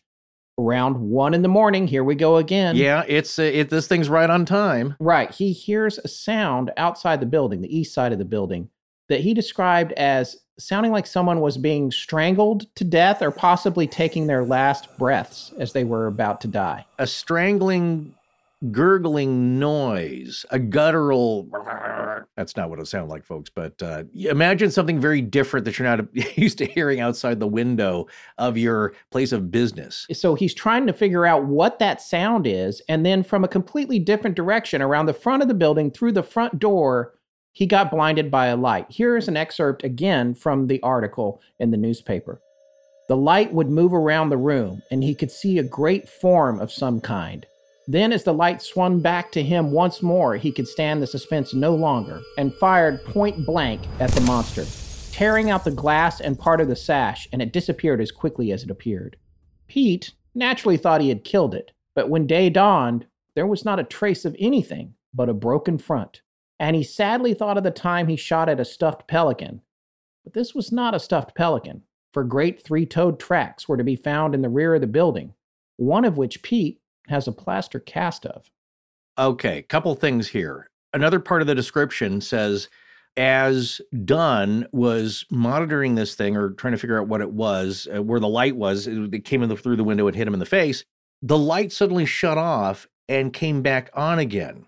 And this is what I liked about part of the description here. I believe I got this from an interview with Kevin Lee Nelson, where he describes it was like scanning the room. And it scanned the room, shut off, and then I think that's when Dunn made a commotion. I'm not sure if that's when it shot, but it basically, the light came back onto him like the Terminator. Just like, bing. Now it's like, who are you? Identify yourself, intruder alert. And it starts to sound to me like this thing is using it to gain information, to scan the threat, which is now Peter Dunn with a shotgun, in the manner that has been described by UFO encounters. Right. Where a beam of light is used to probe, gather information, not just light the way. And now it starts to connect with so many other stories we've done. Is this like Cisco Grove, where the light came on and was scanning the area once you start to make a fire? Yeah. Once you make a commotion, you have some stimulus that it's checking out and trying to figure out what it is. That, to me, is starting to seem like it's not there just to light the way of the out-of-place Upa pterodactyl. It's using it like a probe. Anyway, that just struck me. More about that later. But yes, he goes outside, and there's some evidence. 3-toed tracks, large ones. And he has the wherewithal to make a plaster cast of it. Unfortunately, like the original PGF 16mm film, it's probably in a shoebox somewhere, gathering dust in some attic. No one knows where it is. Yeah, that's such a bummer. Not that anybody would believe it anyway. I mean, Stan Gordon has a 3-toed goblin plaster cast track. Yeah. By the way, there's not a lot of things that leave 3-toed tracks like that also would fit the other biological explanations for this creature. We'll talk about that more in part 2. So now as we wrap up the encounter description by Dunn, he has a great quote here, because now he's getting a closer observation of this thing that Alcott didn't or wasn't able to, because even though the light's shining on him, this thing's backlit now in a way, and he can, quote, see some kind of great form in the outline. Right. He gets a sense of shape with this thing as he fired his shotgun at it, and this thing vanishes very quickly. So the other thing I like is I wish there was a photo of the blown out window of the bank. I know. Like the torn screen door with the Enfield monster. It's like, at least it's a little something. Or the screen door that you got with Kelly Hopkinsville, them shooting out the screen window there. There is some evidence here, but yes, there is a plaster cast, which was reported at the time. We don't know where that is. Perhaps it'll be found one day. But it leads to the next night that there is a sighting. And this man is named O.V. White, and he was also awakened by the creature as he slept in his room on the second floor above the hardware store that he owned on Main Street. Yes, he was the co-owner of Fisher & White Hardware and Furniture on Main Street. And Chad Lewis actually found an article showing that White definitely lived in a room above the store, which adds credibility to him being awakened by this event. And we found Mr. White, too. I wanted to do a little more digging on him. His middle name is Vernon, Vernin. I had an Uncle Vernon. That's Vernon, so I was surprised to see that. So it's Otto, O-T-T-O, also the name of the main character from Repo Man. Great movie if you haven't seen it. Otto Vernon White, or O.V. White, hardware merchant his whole life, never married. Mm-hmm. So O.V. White is asleep in the room that he had over the store. He gets waked up by something that sounds like someone rubbing two metal files together. Yeah, a rasping sound just outside his second floor window. So this is either very tall or something odd. If it happened outside your window and you're on the ground floor, I would assume that it's just somebody fiddling around with some tools. Right. This is on the second floor. This is on the second floor. And by the way, folks, this is how crickets and cicadas and a lot of insects make the sounds they make. Right. They vibrate their wings against each other, and the sounds of the ridges or files on their wings that overlap between them when they're squeezing them together. That's what you hear on, well, not crickets, but on cicadas. On crickets, I think they use their legs, right? That's the general report. But as I found, everything that I grew up with and thought that was true about science and nature, turns out there's some report that says I was wrong. Yeah. I know this is how cicadas work. I'm going to be hearing some within the hour here in North Carolina. The wings vibrate back and forth together. So I thought that was interesting that it was like a file sound, because that's how a cicada makes its noises. So if this thing is biological, it makes you wonder, are we talking about a bat? Are we talking about an insect? Some cross in between, paranormal, biological? Yes, that is a great observation about the sound. At first, it sounds guttural, like with the strangling sounds. That sounds like maybe it's got gas. It drank a huge soda, a large Dr. Pepper. This sounds maybe more like the wings, that kind of, because where I also heard it, reading about other cryptids, with wings is a leathery flapping sound. Yeah. Not a feathery sound. Right. But a leathery winged flapping, which is different, flapping your leather. It's slightly different. We're just pulling from descriptions that we know of animals we have come into contact with and know about. Did you say flapping your leather? Yeah, well, you ever wear a leather drover? Sure you have. Come on. Okay. There's a picture of Kevin Lee Nelson. He looks really cool back at that. This would be 2013, I think, from that blog where he's got a hat. Yeah, he looks like a mysterious man of the corn.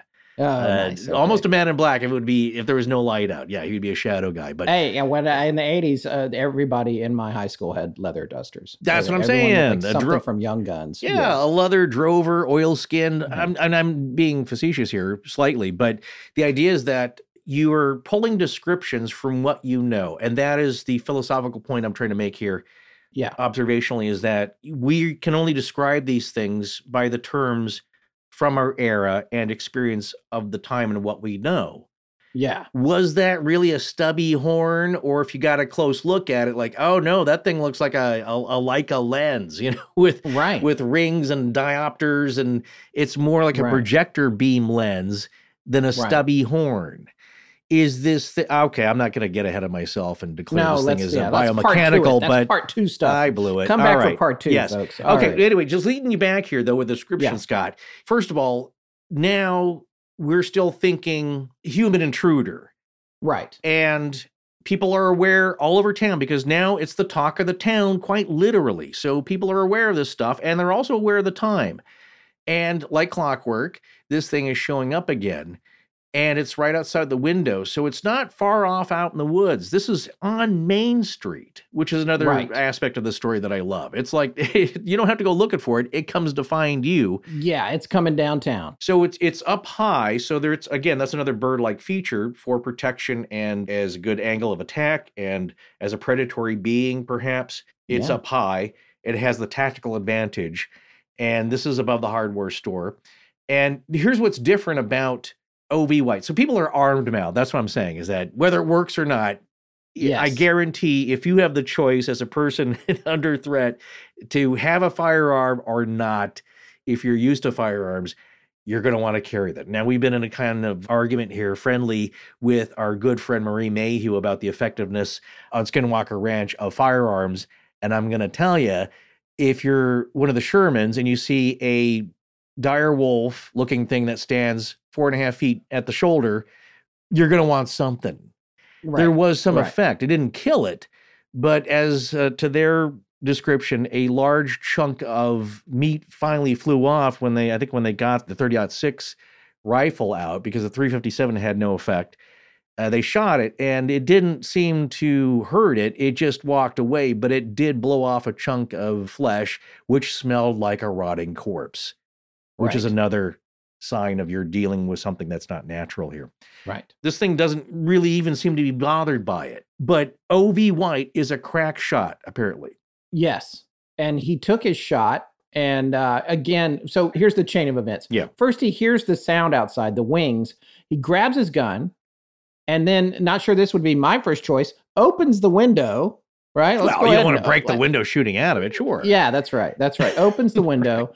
And when his eyes adjusted to the dark, he sees this huge thing sitting on the crossbeam of a telephone pole just 15 feet away from him. Mm-hmm. And that's not that far away, folks. I mean, your average car is about that length or just a teeny bit longer. So it's like one car length away from him. Yeah, telephone or telegraph pole. I wasn't sure. It said telephone. I think it did. I read telephone pole a bunch of times, but if people it come back like at it us would be and say, telegraph. Well, they had that. They weren't very prominent. As you know, again, going back to Villisca for comparison, is that there was a couple of telephones in town. Not everybody had one. Yeah, and Sarah will make this sound like I'm real smart, but in fact, I just looked it up, so she'll cut that part out. Oh. The phone was invented in 1876, Mm-hmm. so they might have actually been calling them telephone poles at that point. So, right, because you are on Main Street again, folks. Yeah, you're on Main Street, it's the businesses, the doctor, So he aimed and took a shot at it, which he said did nothing more than wake it up. And then he was immediately blinded by that same light that blinded so many others. Then, and this is new, apparently it emitted some kind of odor that stupefied him, which is my favorite word. And as Forrest said in the quote at the top of the show, he remembered no more about it. After being stupefied, this is, again, according to the article in the Des Moines Daily News, I'm stupefied every time we have to start an outline for a show like this. So it's one of my favorite things is, I'd look blankly out into space. I'm going back to Kryptonite again because I love that show and I love those guys over there. And those guys said this was some kind of lethal fart, which had me literally laughing out loud. But I'm not so sure. It reminds me, and you already mentioned the Mad Gasser Mattoon reminds me of that. It reminds me again of Cisco Grove. We did a series on that or episode on that if you haven't heard it. Lots of other stories, but we'll table some of that for the theories in part 2. But I mean, Forrest, what do you think about this odor? What do you think it might have been? It's from the description that the cryptid then apparently let loose with an odor so pungent or powerful that it knocked out White. It rendered him unconscious as a response. Also, something that shone a light from its chest in some descriptions and also a noxious gas was Spring Hill Jack. Oh, yeah, right. Spring Hill Jack. Exactly. Yeah. Now, that's not the common description. And then you'll have people bickering like, well, that's not the actual thing. And, description of this and that. And people didn't know, or ladies wore their corsets too tight and they were passing out anyway. There's a lot of historical variation with this. And again, this is not that long ago comparatively, 1903. I tend to trust the descriptions as they were accounted for here, generally by what people knew at the time. And so he shoots at this thing. It lets out a noxious odor or gas. And yeah, you're right. Again, it sounds just like the Cisco Grove encounter. That took place Friday, September 4th, 1964. And Donald Shrum, who was the bow hunter in the tree trying to avoid these strange creatures from outer space, said they would emit a gas that rose up into the tree and knocked him out, but wasn't all that effectual. He'd wake up, 20, 30 minutes later as they were trying to get back up the tree, and it would just repeat this process, which was so exhausting to him. But they also emitted some kind of a knockout gas in response. Here, again, we're not really sure what this is yet, and we do know of animals, though, emitting, your stink bug. You antagonize it. It releases a foul odor to repel other predator bugs. The brown marmorated stink bug. Yeah. Currently invading the East Coast. Used to be the bane of my existence at the house my wife and I had in Bucks County. And now I see them in North Carolina. That's the idea here, is that this thing is taking some cues from nature, except for the light so far and the movement. So far, we're talking about animalistic movements mostly. And Scott and I are going to have a little discussion about the type of movement described. But this commotion, the gunshot essentially, leads to the next encounter eyewitness report, because the gunshot had woken up Sidney Gregg, O.V. White's neighbor, who was asleep in his nearby store.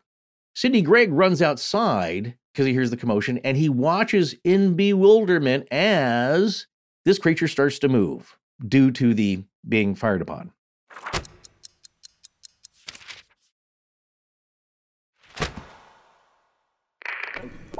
This is Autumn from Alberta, Canada. And when I'm not waiting around to be abducted by aliens, I'm listening to Astonishing Legends. Now, back to the show.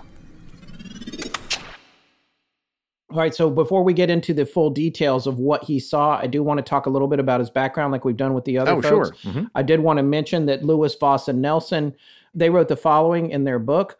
We have uncovered little about the life of Sidney Gregg, including his social stature, profession, family life, and community involvement. The main article, referring to the Des Moines article that we've also been referencing, listed Mr. Gregg as sleeping in his store, yet the specifics of that store elude us. Nonetheless, it does appear that Mr. Gregg was the proprietor of the store that he occupied, based on the handsome bachelor's photo, which is a picture we also alluded to earlier, which we found. You'll find on our webpage for this as well. It's a picture of the prominent members of the community. He is in that photo, and he does look, as they say, a bit younger than his colleagues, and we'll agree with that. He looks like he's maybe 19 or 20 at best. I was intrigued that they couldn't find anything. And they may have since, we haven't talked to Louis Vosser Nelson. This book was 10 years ago. They may know a whole lot more about him now, but we were able to find some information, or I was, on who I'm pretty sure Sidney Gregg was. I found on Ancestry a gentleman named C.S. Gregg, which I think the first name was Cyrus, maybe Cyrus Sidney Gregg. And his mother was A.O. Gregg, which was short for Ada or Adelia Hortensia, or her maiden name was Brown. And the father was Wesley Gregg, but I think the mother was widowed pretty early on.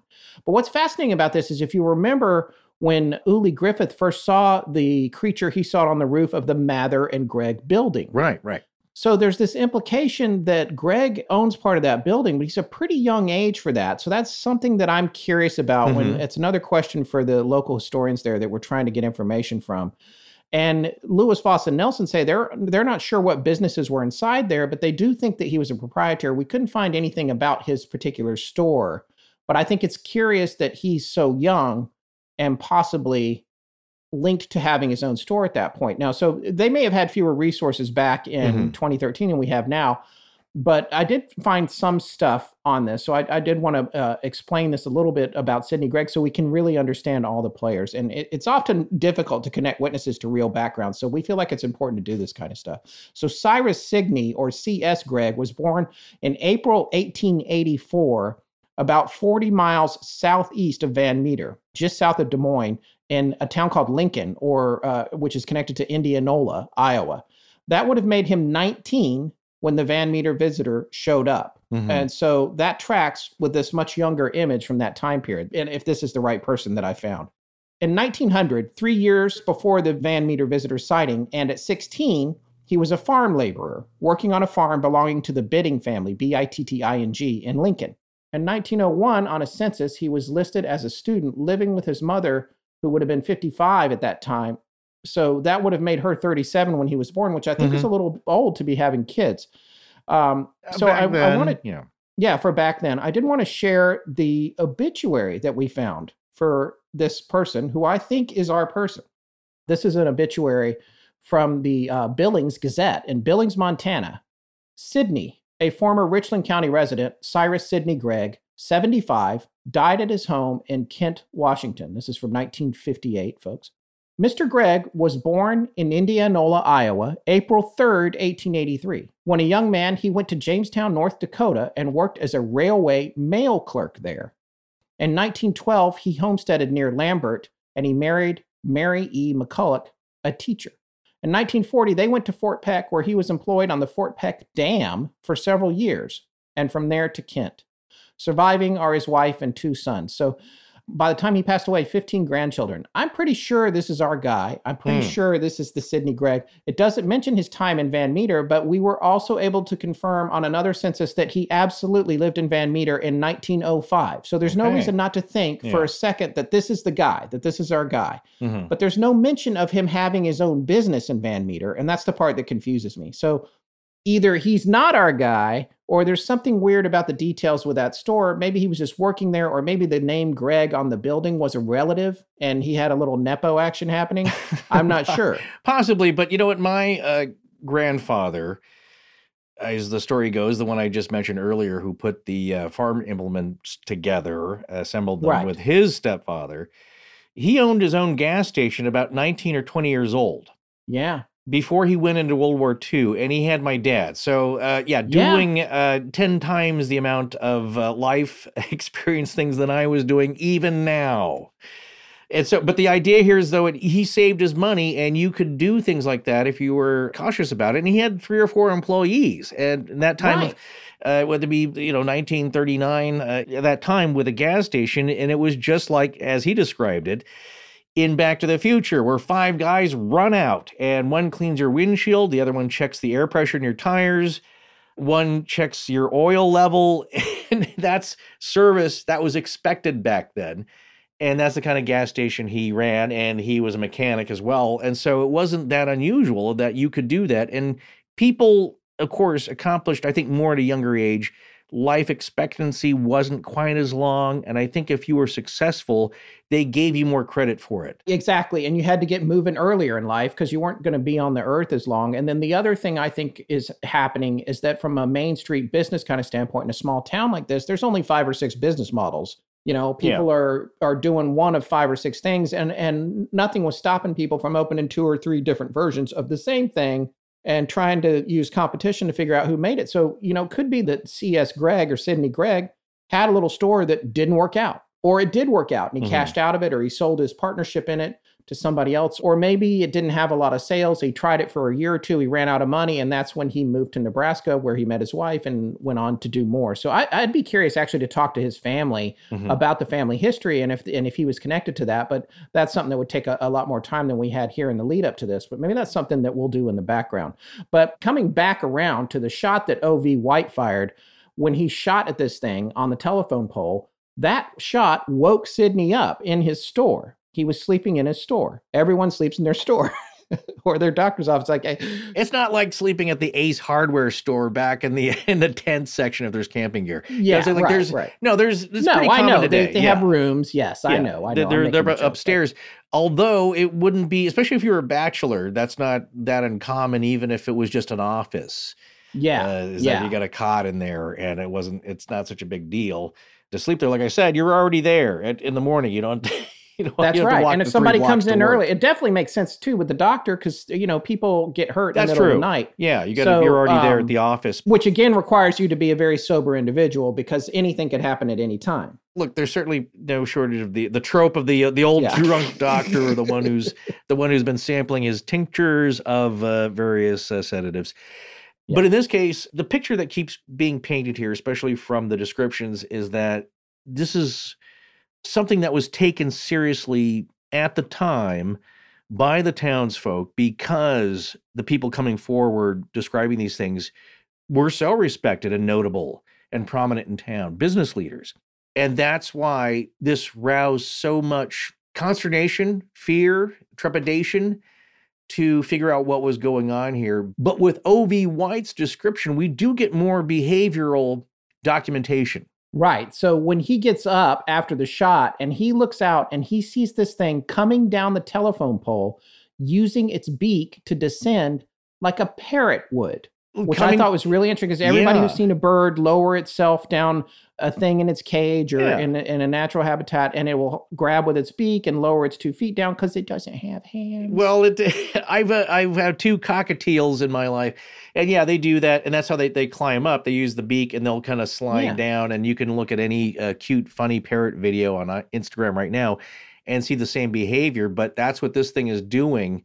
Some descriptions, I swear I have read, said that it had more human-like arms on it. Right. See, I'm wondering we got to source those because a lot of those might be coming from those articles that Louis Voss and Nelson said started just taking the story and running with it. That's true. So it's for me, if it's not in that original story, which is where this information comes from, it's a little bit more dubious. Right. Well, we got to talk to Greg. We will talk about that, and we'll talk about that in part 2 more. But so he says it comes down the pole like a parrot would. Then he said it stood up on the ground and, quote, flapped its great featherless wings, end quote. And it stood at least 8 feet high, and he saw the light on its head. Yeah.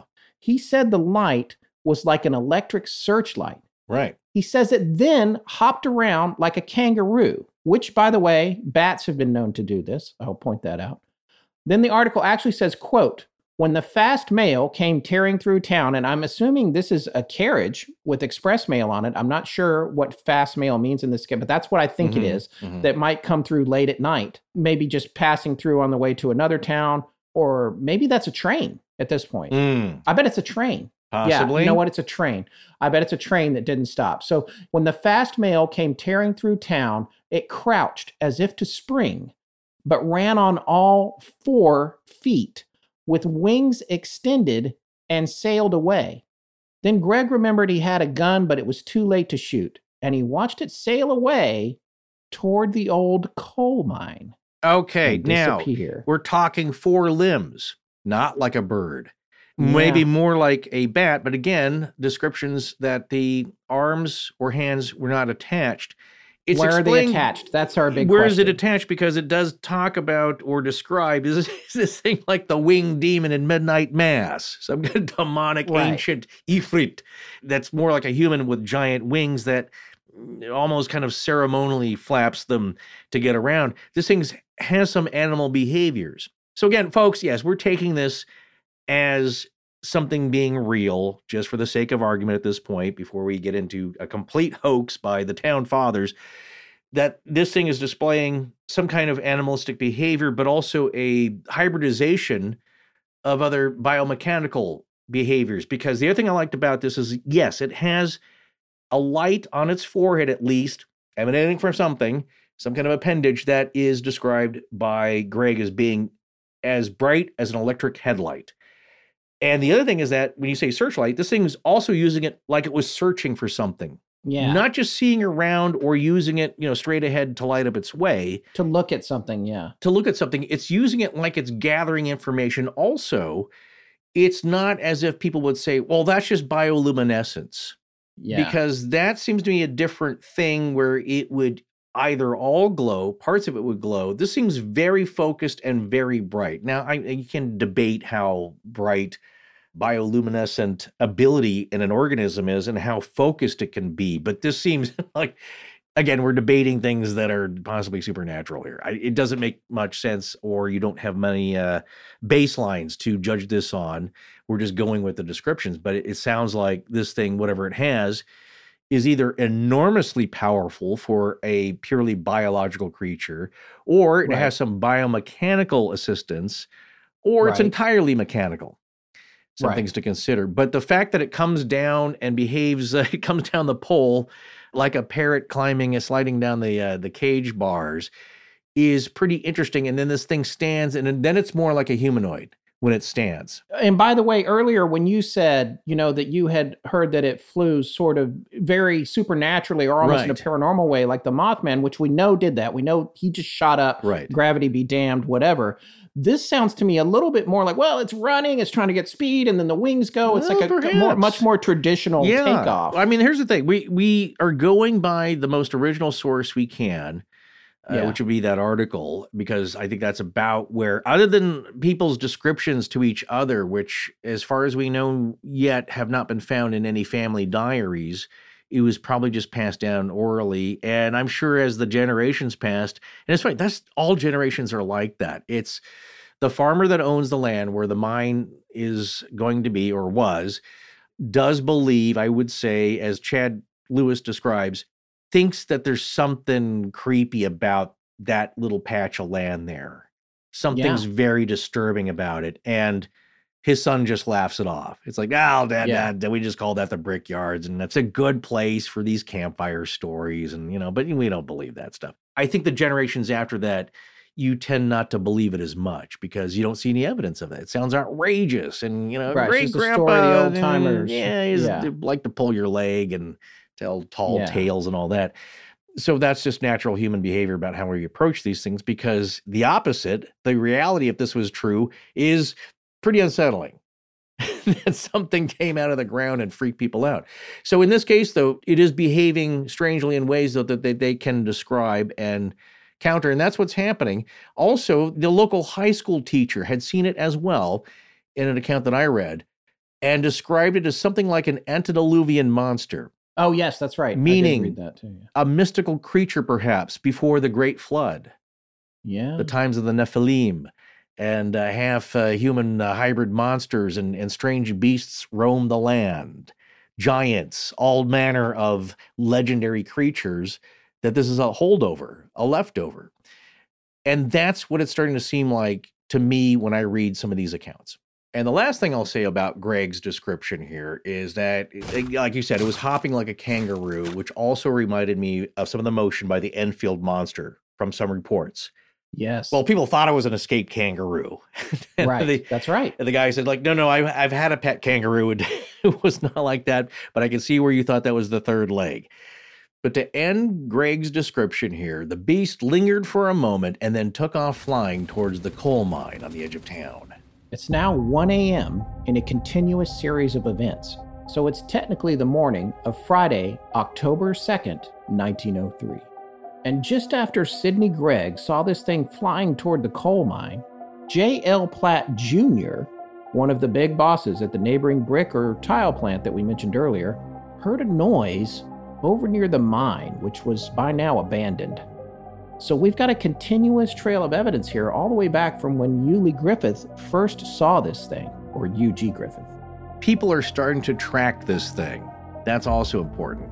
The descriptions, the encounters, the anecdotes are tracking, as they say.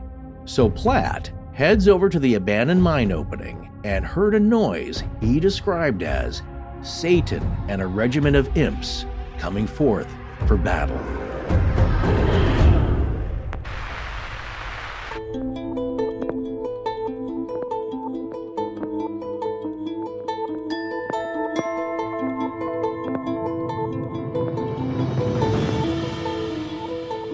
That's going to wrap up part 1 of our 2-part series on the Van Meter monster. We'll be back in 2 weeks with part 2. Join our Patreon to hear us on the much more candid Astonishing Junk Drawer at patreon.com/astonishinglegends. Astonishing Legends is edited by Sarah Voorhees Wendell at VW Sound and co-produced by Tess Feifel, who is also head of research and the social media manager. Our technical producer is Ed Vicola, or as we call him, the Mechanic.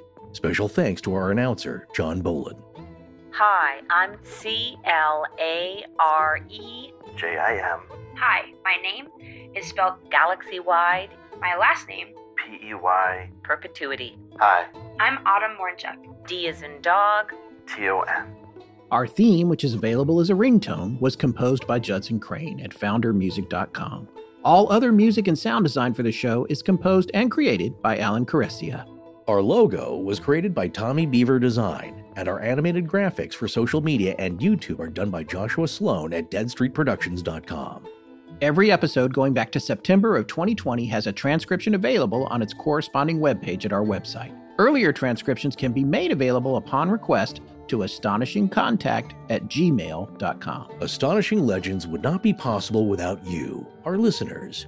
Visit our store at astonishinglegends.com or interact with us and other listeners on Instagram, Twitter, Discord, Facebook, and YouTube. You can also visit us at patreon.com/astonishinglegends, where patrons have access to additional bonus content, including the Patreon exclusive show, Astonishing Junk Drawer, which is available every week. The main show is not. No part of this show may be reproduced anywhere without permission. Copyright Astonishing Legends Productions. Good night.